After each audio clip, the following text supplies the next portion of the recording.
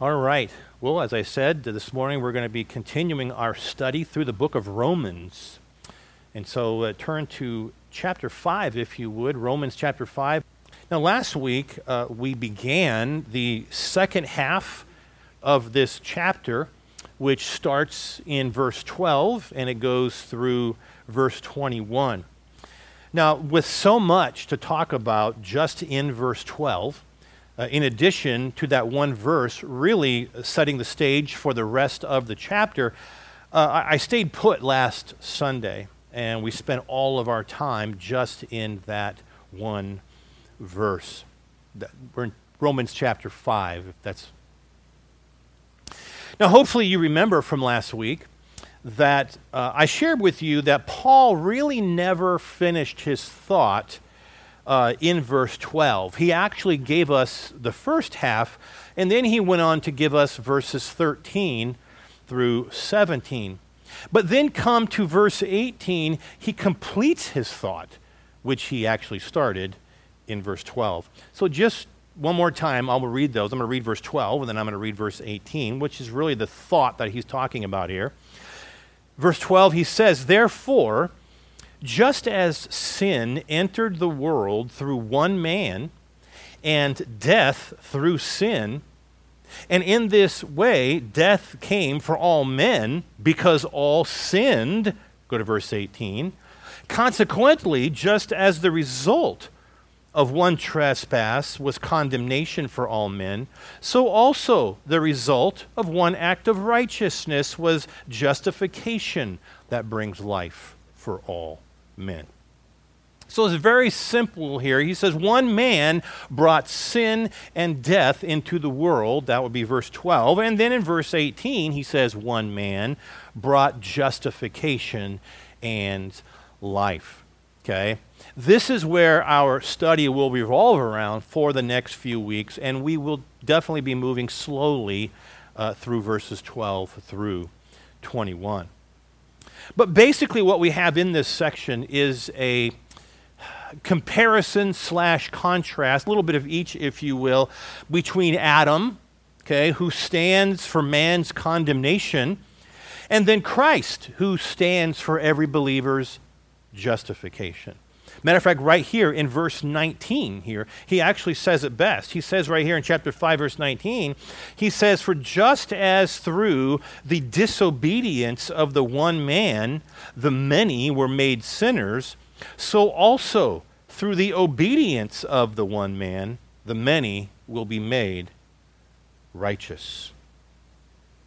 What mankind has lost through Adam, he's saying, can be obtained, and really to a much higher degree, in Christ.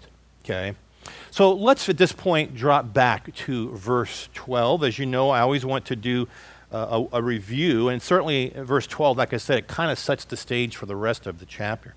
But let's back up once more to verse 12, and I'll read it one more time. He says, "Therefore, just as sin entered the world through one man, and then death through sin, and in this way death came to all men because all sinned." So Paul began here by saying this is how it all started. He said sin entered the world through one man. And of course, we know that one man to be Adam. He mentions him here, of course, starting in verse 14 and following, but we also know that hopefully from our understanding of Scripture. Now, as I stated here last week, sin did not begin with Adam. It began with Satan. He says here, it entered the world through Adam. Okay? Now, that being said, I think it's very important we drop back once again to Genesis. So take your Bibles and turn back to Genesis chapter 2. I want to make sure we understand this. The importance is understanding the Word of God, not necessarily just hearing it. Genesis chapter 2, and in verses 15 through 17, I'll read that first. Bear in mind that God here is just talking to to Adam. Eve has not been created. She won't come into play until a few more verses. So God is talking to Adam, and he says, the Lord God took the man, that's Adam, and he put him in the Garden of Eden to work it and to take care of it. And the Lord God commanded the man, you are free to eat from any tree in the garden, but you must not eat from the tree of the knowledge of good and evil, for when you eat of it, you will surely die. Okay? Now move forward there to chapter 3. Now we have Adam and Eve both into the picture. This is simply the fall of man. Starting in verse 1, it says, now the serpent was more crafty than any of the wild animals the Lord God had made. He said to the woman, did God really say, now catch that, okay? He's already challenging the word of God, right? Did God really say you must not eat from any tree in the garden? Verse 2, he says, the woman said to the serpent, we may eat fruit from the trees in the garden, but God did say you must not eat fruit from the tree that is in the middle of the garden, and you must not touch it, or you will die. So verse 4, notice what it says. You will not surely die, the serpent said. Once again, now he's calling God a liar. He's not just questioning God. He's calling him a liar. You're not going to die.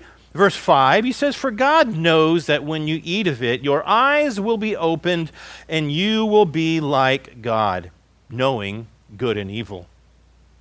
Well, what does it say now? When the woman saw that the fruit of the tree was good for food and pleasing to the eye and also desirable for gaining wisdom, in other words, she believed the serpent, she believed the lie. What does it say? It simply says she took some and she ate it. She also gave some to her husband who was with her, and he ate it. Stop right there. So you'll notice here that Eve ate the fruit first, okay? She then gave some to Adam, and then Adam ate it. Now, the reason, I mentioned this last week, the reason the blame of sin fell on Adam and not upon Eve is twofold. Number one is because Eve was deceived. Adam just flat out disobeyed God. Okay? The fact that Eve was deceived must have been an important point because it's actually mentioned not only here in chapter 3, verse 13, but also in 2 Corinthians 11:3. It's also mentioned in 1 Timothy 2:4, where it literally says, Adam was not deceived, but it was the woman who was deceived. Okay? Now, as far as Adam's part, we just read it here in chapter 3, verse 6 in Genesis, didn't we? Eve there saw the fruit was looking good, desirable for gaining wisdom. She took some and she ate it. And then it just simply says, she gave some to her husband who was with her, and she ate it. Okay? So Eve was deceived, that was number one. And then number two, Adam failed his responsibility as he was the one that God originally gave this command to not eat any of the fruit. I read it in chapter 2, verse 17. Okay? Plus, you'll notice right there, Adam was right there with Eve. He did not say a word while Satan was calling God a liar. And then instead of getting in between the serpent and Eve, taking the spiritual lead, if you will, he just sat there, did nothing, and he let Eve take a bite of the fruit. He didn't jump in. He didn't correct the lie. Like, that's not true. God did not say that or did say that. He just let Eve control the situation. Folks, Eve was created to be Adam's helpmate. We know that, chapter 2, verse 18, as well as chapter 2, verse 20. Eve was not created to run the show, but that's exactly what happened because Adam did not step up. He didn't do anything through all this. He just sat there twiddling his thumbs. And if that wasn't bad enough, Eve then, in verse 6, just offered him a bite of the fruit. Oh, hey, great, thanks. And he just took a bite and he ate it. Folks, Adam wasn't deceived. He wasn't deceived at all. He sinned deliberately. Okay?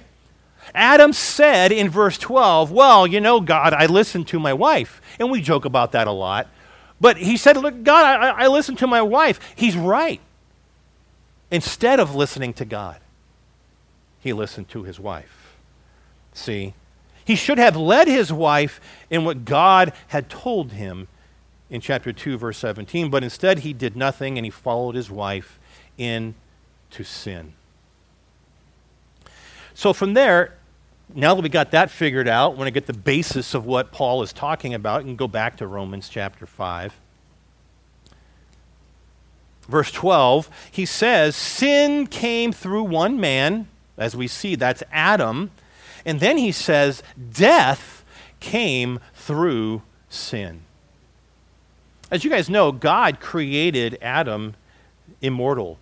Adam was sinless. Adam was not subject to death until then. Until then.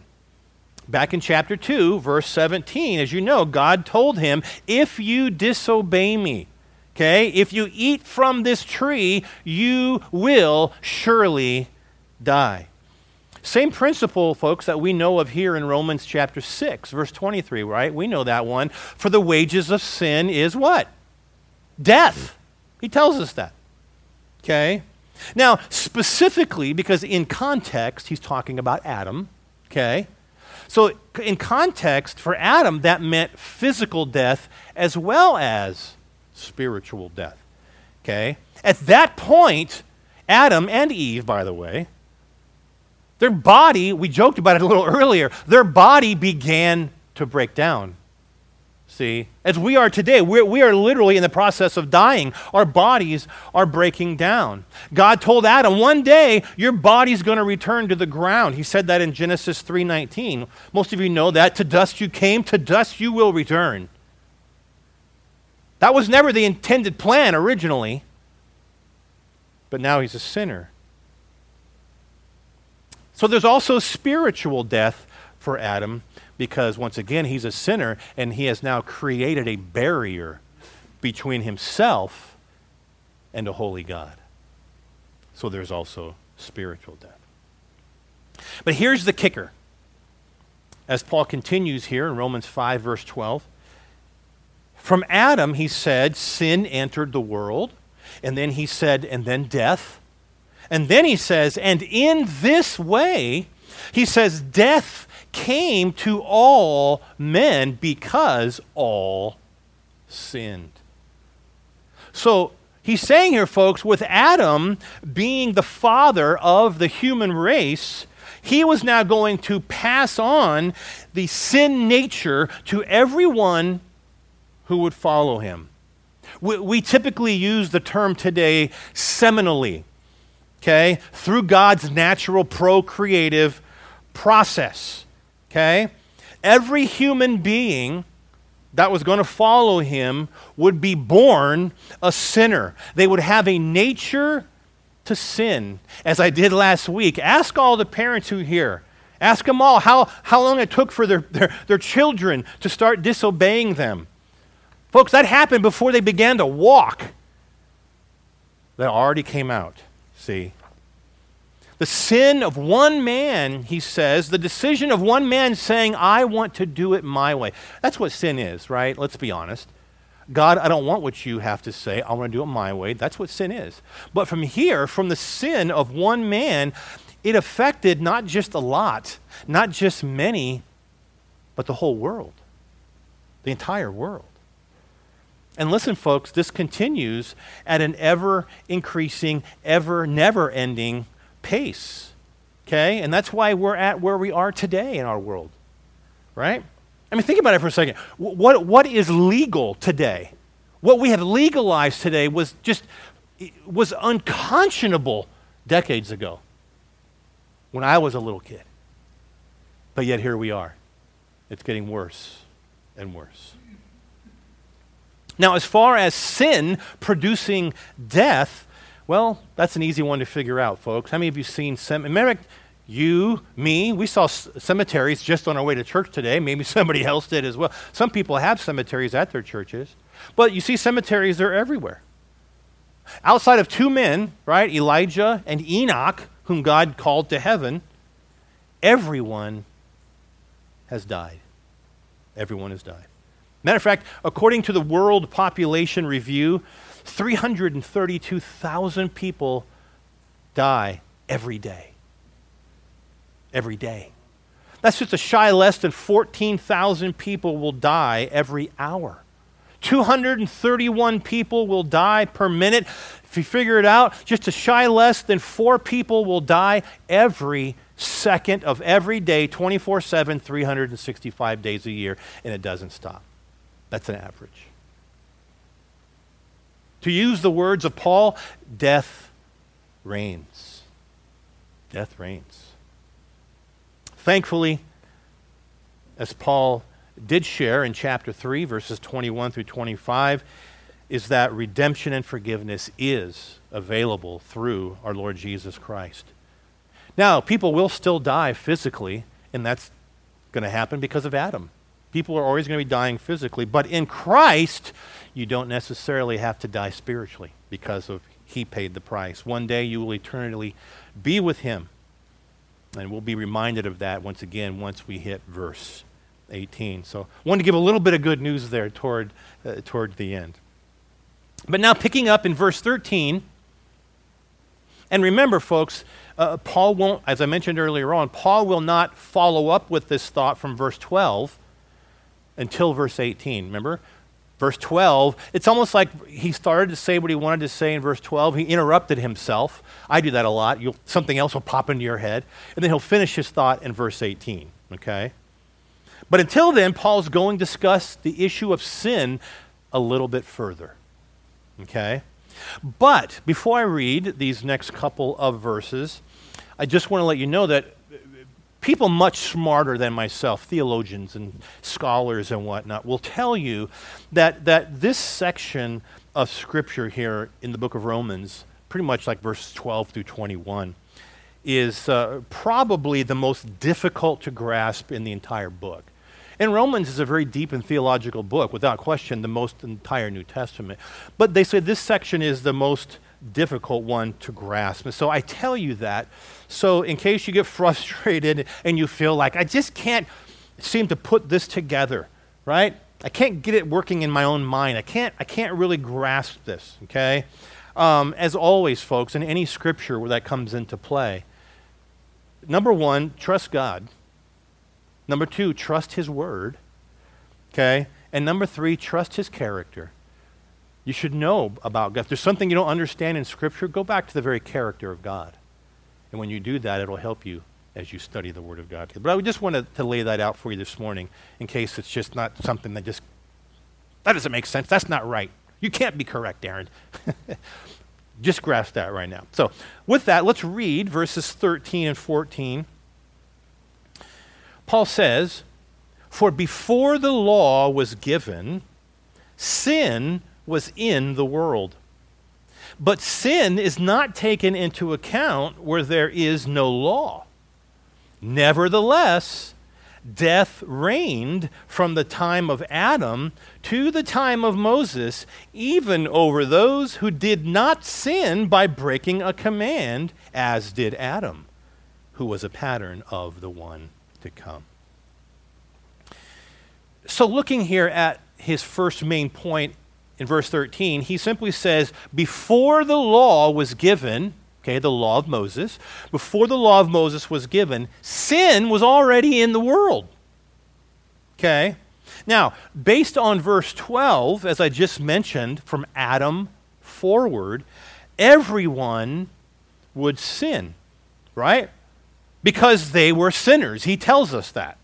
Okay? From the very loins of Adam onward, everyone is born in sin. Everyone is born with a nature to sin. It is ingrained in every single one of us. As I've said before, nobody sinned and therefore became a sinner. You sinned because you are or were a sinner. Okay? Look how fast this whole thing progressed. I just want to show you this to show you how fast it progressed. Keep your finger there in Romans 5 and turn back, if you would, one more time to Genesis. And I want you to look at chapter 4. Genesis chapter 4.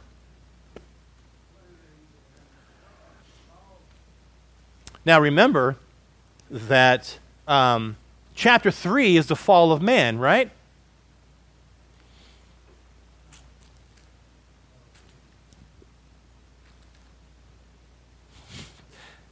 Oh, sorry.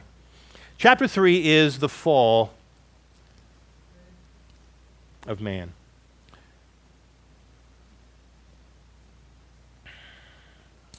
Get back to my spot here. So as we enter chapter 4, understand where we're at. And I'm going to read here verses 1 through 8, Genesis chapter 4. It says, Adam lay with his wife, Eve, and she became pregnant and gave birth to Cain. She said, with the help of the Lord, I have brought forth a man. Later, she gave birth to his brother Abel. A lot of time has taken place in this one verse because all of a sudden now it says, now Abel kept the flocks. So a few years had taken place. Abel kept the flocks. Cain worked the soil. In the course of time, Cain brought some of the fruits of the soil as an offering to the Lord. But Abel brought fat portions from some of the firstborn of the flock. The Lord looked with favor on Abel and his offering, but on Cain and his offering, he did not look with favor. Obviously, folks, we know that God had already had this discussion with them about what was favorable to God. He didn't just say, up, you big dummy. He had already discussed this with them, okay? So he says, Cain was very angry. His face was downcast. Cain chose to bring the first fruits of the soil. Verse 6, and then the Lord said to Cain, why are you angry? Why is your face downcast? If you have done what is right, will you not be accepted? But if you do not do what is right, sin is crouching at your door. It desires to have you, but you must master it. Now look at verse 8. Now Cain said to his brother Abel, let's go out to the field. And while they were in the field, Cain attacked his brother Abel and killed him. Folks, so after Adam and Eve had sinned, the very next person on the planet, their own child, killed his brother. Okay? That didn't take too long, did it? You think sin didn't have an effect? We're going to have a child. He's going to kill his own brother. Boom. Murdered him. Now, just to make sure that some of you aren't thinking, well, you know, Darren, that's probably because of who his parents were. I mean, you know, when you got parents like Adam and Eve, you know, things are going to happen. Not necessarily. So let's continue with that thought. We're going to move forward a couple chapters. So just flip forward in your Bible to Genesis chapter 6. Okay? And this, of course, is the time of the flood. Okay? Now, I know it's only been 3 chapters since the fall of man, which is chapter 3. Okay? But just so you know, it's been many years.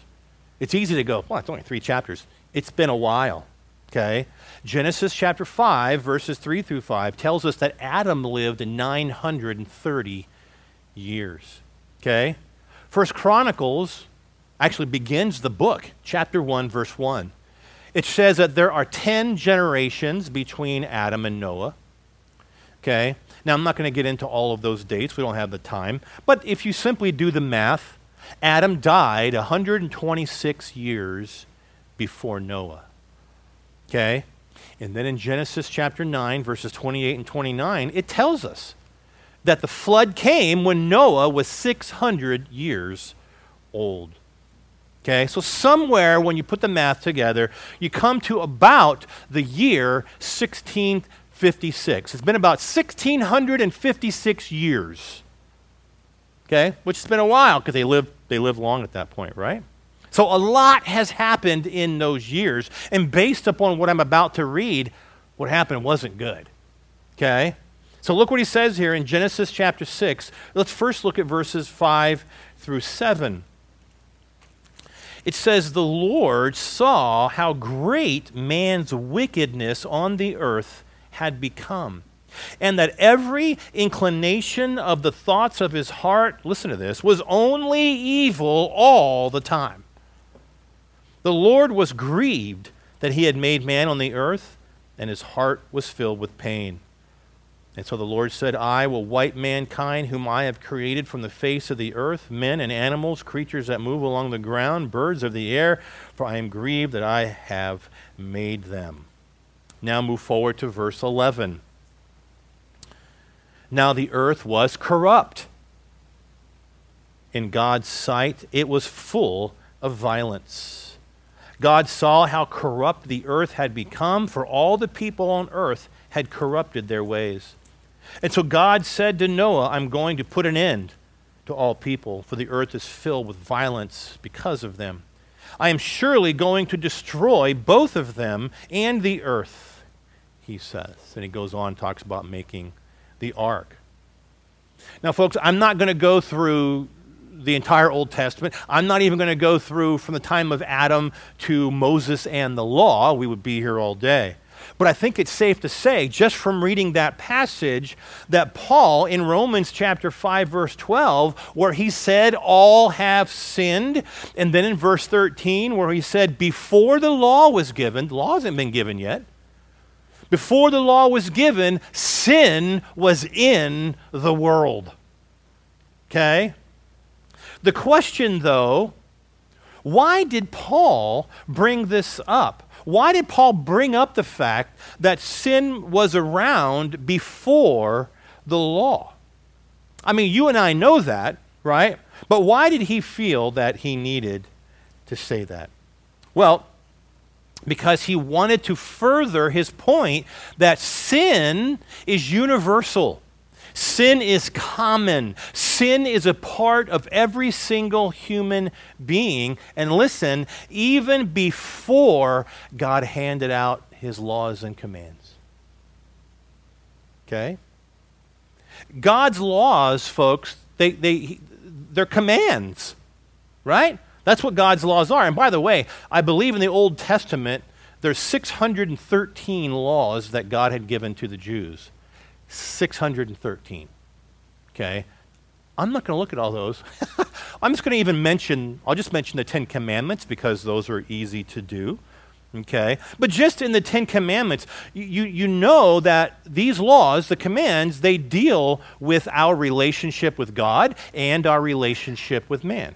Right? Just so you know, that's how all the laws, that's how all these things are. Okay? For example, you should have no other gods before me. Right? You should not misuse the name of the Lord your God or use his name in vain. Those obviously have to do with our relationship with God. Now, do not murder, do not steal, do not lie, do not covet your neighbor's wife. These obviously have to do with our relationship with man, right? Because that's who we lie, we steal from man. We lie to man. This is why he's talking about this. This is why Jesus answered the question in the New Testament, right? The question was, they were trying to trick him, of course, but the question was, what is the first and greatest commandment? Well, hopefully you know that. He says to love the Lord your God with all your heart, your soul, and your strength. Number 2 is to love your neighbor as yourself, right? Because that sums up the whole law. Everything has to do with loving God and loving man. Okay? These are all commands about what God tells man, what God told the Jews at this point, about what we should do, and commands what we shouldn't do. Okay? God says, do not break them. Do not break these laws. Well, this is Paul's point. Between Adam and the time when Moses gave the law, there were no laws to break, right? Hasn't been given yet. So between Adam and the time of Moses and the law, there were no laws to break because God had not given them. But what did Paul say here? Sin was in the world. And this is certainly affirming his point from verse 12. Through Adam, all sinned. through Adam, all sinned. Listen, folks, even though no one transgressed a specific command, like, for example, like Adam did, right? God told Adam, do not eat of the fruit, you will die. Adam said, I'm going to eat the fruit, right? Nobody else did that, okay? But yet, sin was still around, just like I read earlier, for all those people who were living before the flood. Right? They had all sin too. Sin was rampant in that society.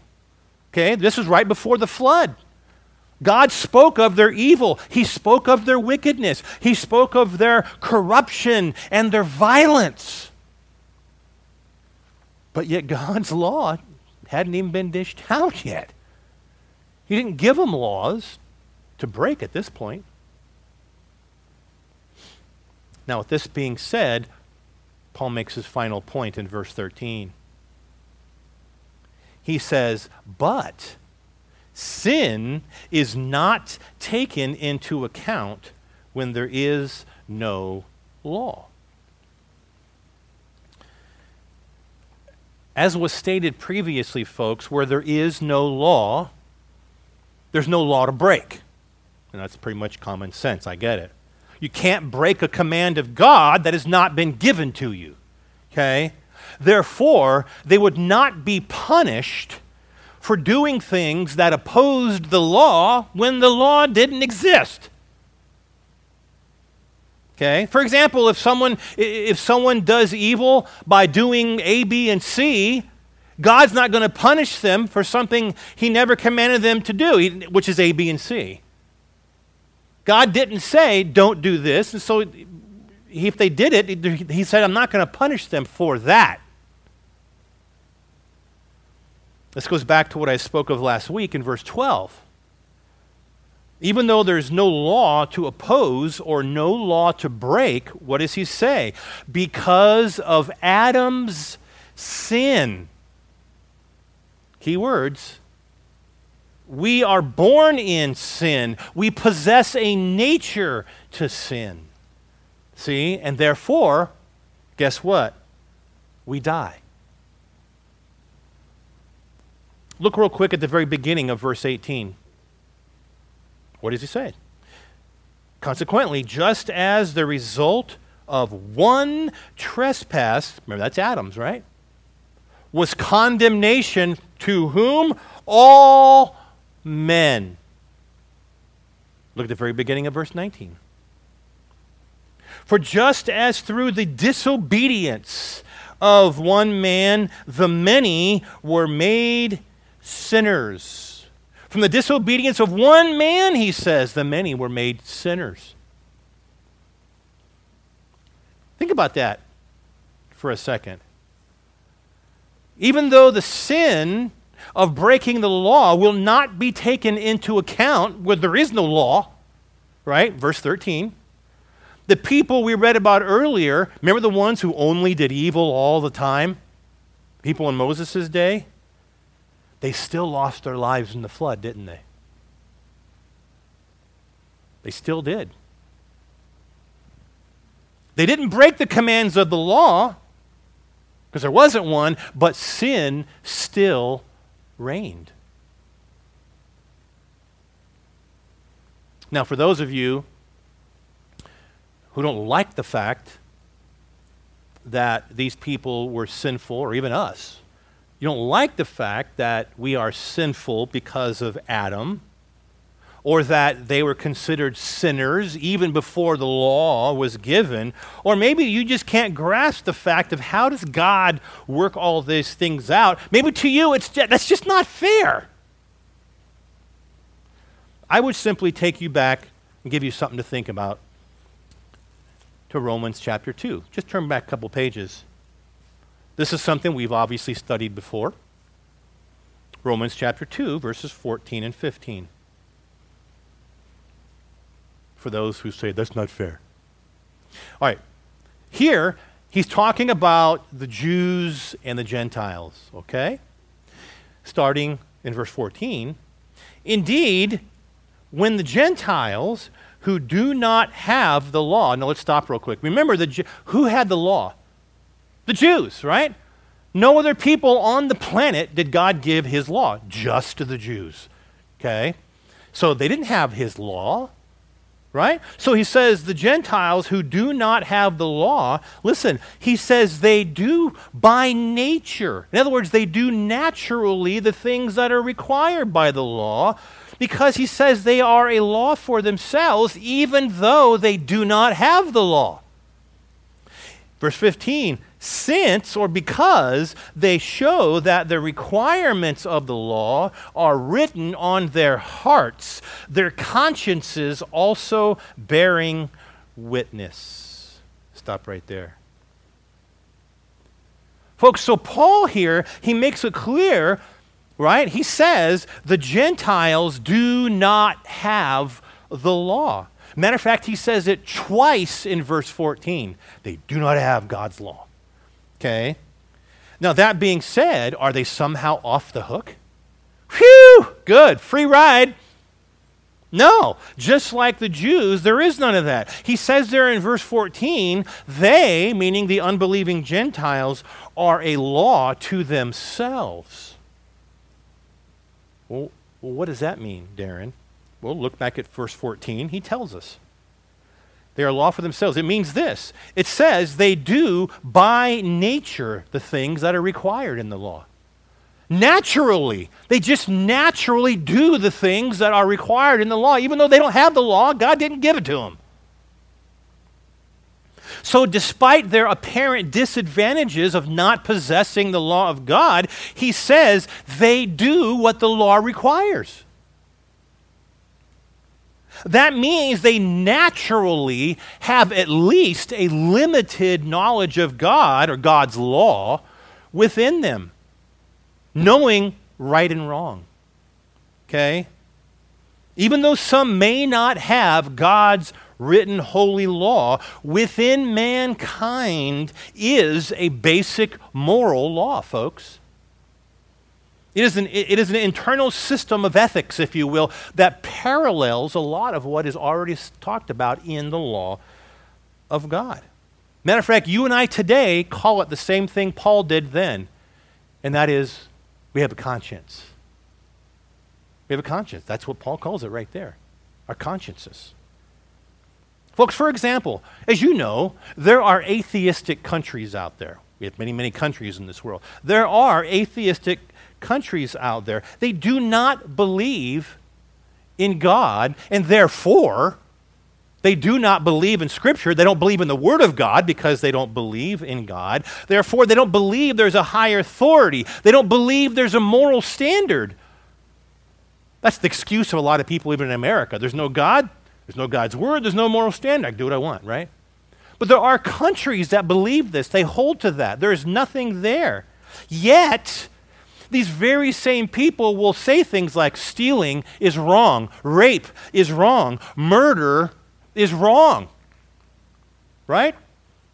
They will also say things on the other side. They'll say, you know what? Taking care of your parents is a good thing. Helping the elderly, caring for the needy, it's the right thing to do. Well, how is it the right thing to do? Right?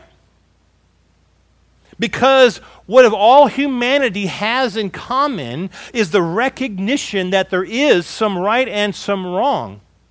That's how God created us. As Paul says, by nature. That's his words. In other words, it's instinctive. Okay? Therefore, when people go against what is inherent within them, they will be judged for that. I'll even prove it to you. If you're still there in Romans 2, just look at verse 12. He says, all who sin apart from the law, right? That's those who don't have the law, right? All who sin apart from the law, guess what? They will perish apart from the law. They're still going to be judged. They're just not going to be judged by the law because they never had the law. But then he says, and all who sin under the law, they will be judged by the law. God gave you the law, you will be judged by it. But on the flip side, if God never gave it to you, he won't use the law to judge you, but you will be judged, and many of you will perish, he says. Now back to chapter 5.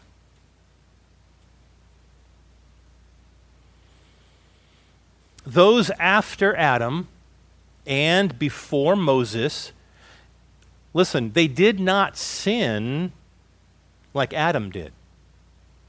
Okay, did you catch that? Between Adam and the giving of the law, okay, remember there was no law. So they didn't sin like Adam did. Adam had a command from God to him, and he disobeyed it. Okay? No one else did that. God said, I'm giving you one thing. Heather, you got one job. And he broke it. See?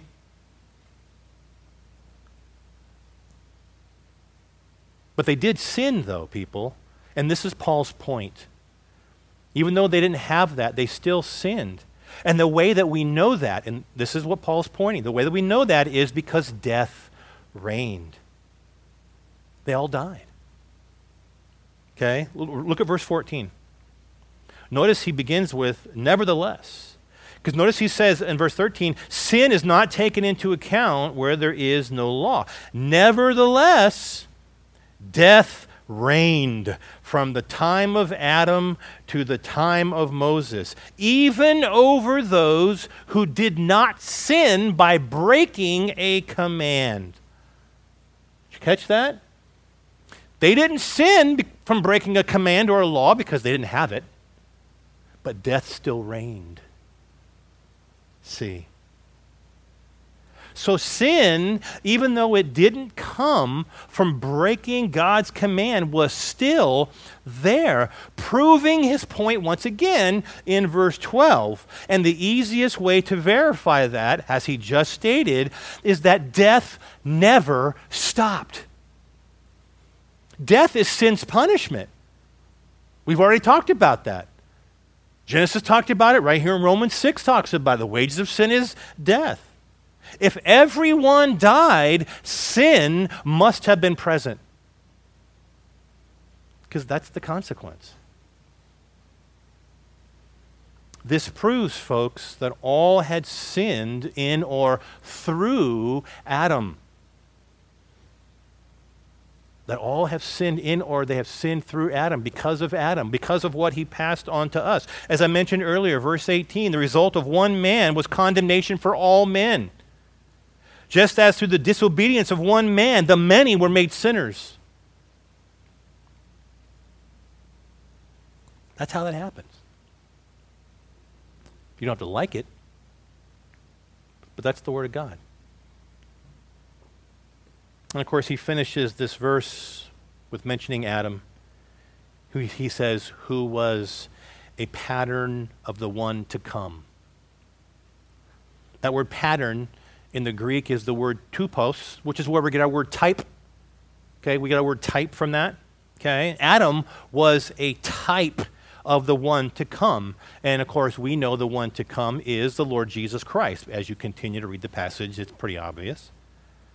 Now, how in the world can Adam be the type of Christ? Because Adam linked himself to those that followed him.